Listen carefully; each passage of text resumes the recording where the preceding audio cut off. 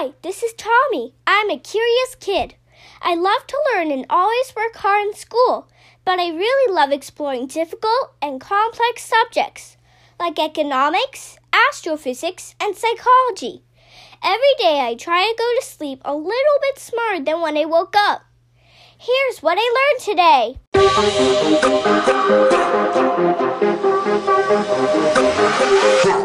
Hello, everyone, and thanks for tuning in to episode 174 of the What I Learned Today podcast. In the late 1960s, string theory was introduced as a theory of nuclear physics. It was eventually abandoned in favor of quantum chromodynamics. However, it was determined that the elements that made string theory unsuitable for nuclear physics actually made it a good candidate for a quantum theory of gravity.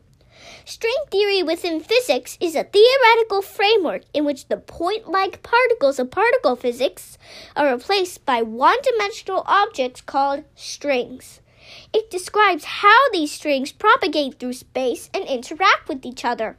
On distance scales, a string looks like an ordinary particle with its mass and charge determined by the vibrational state of the string.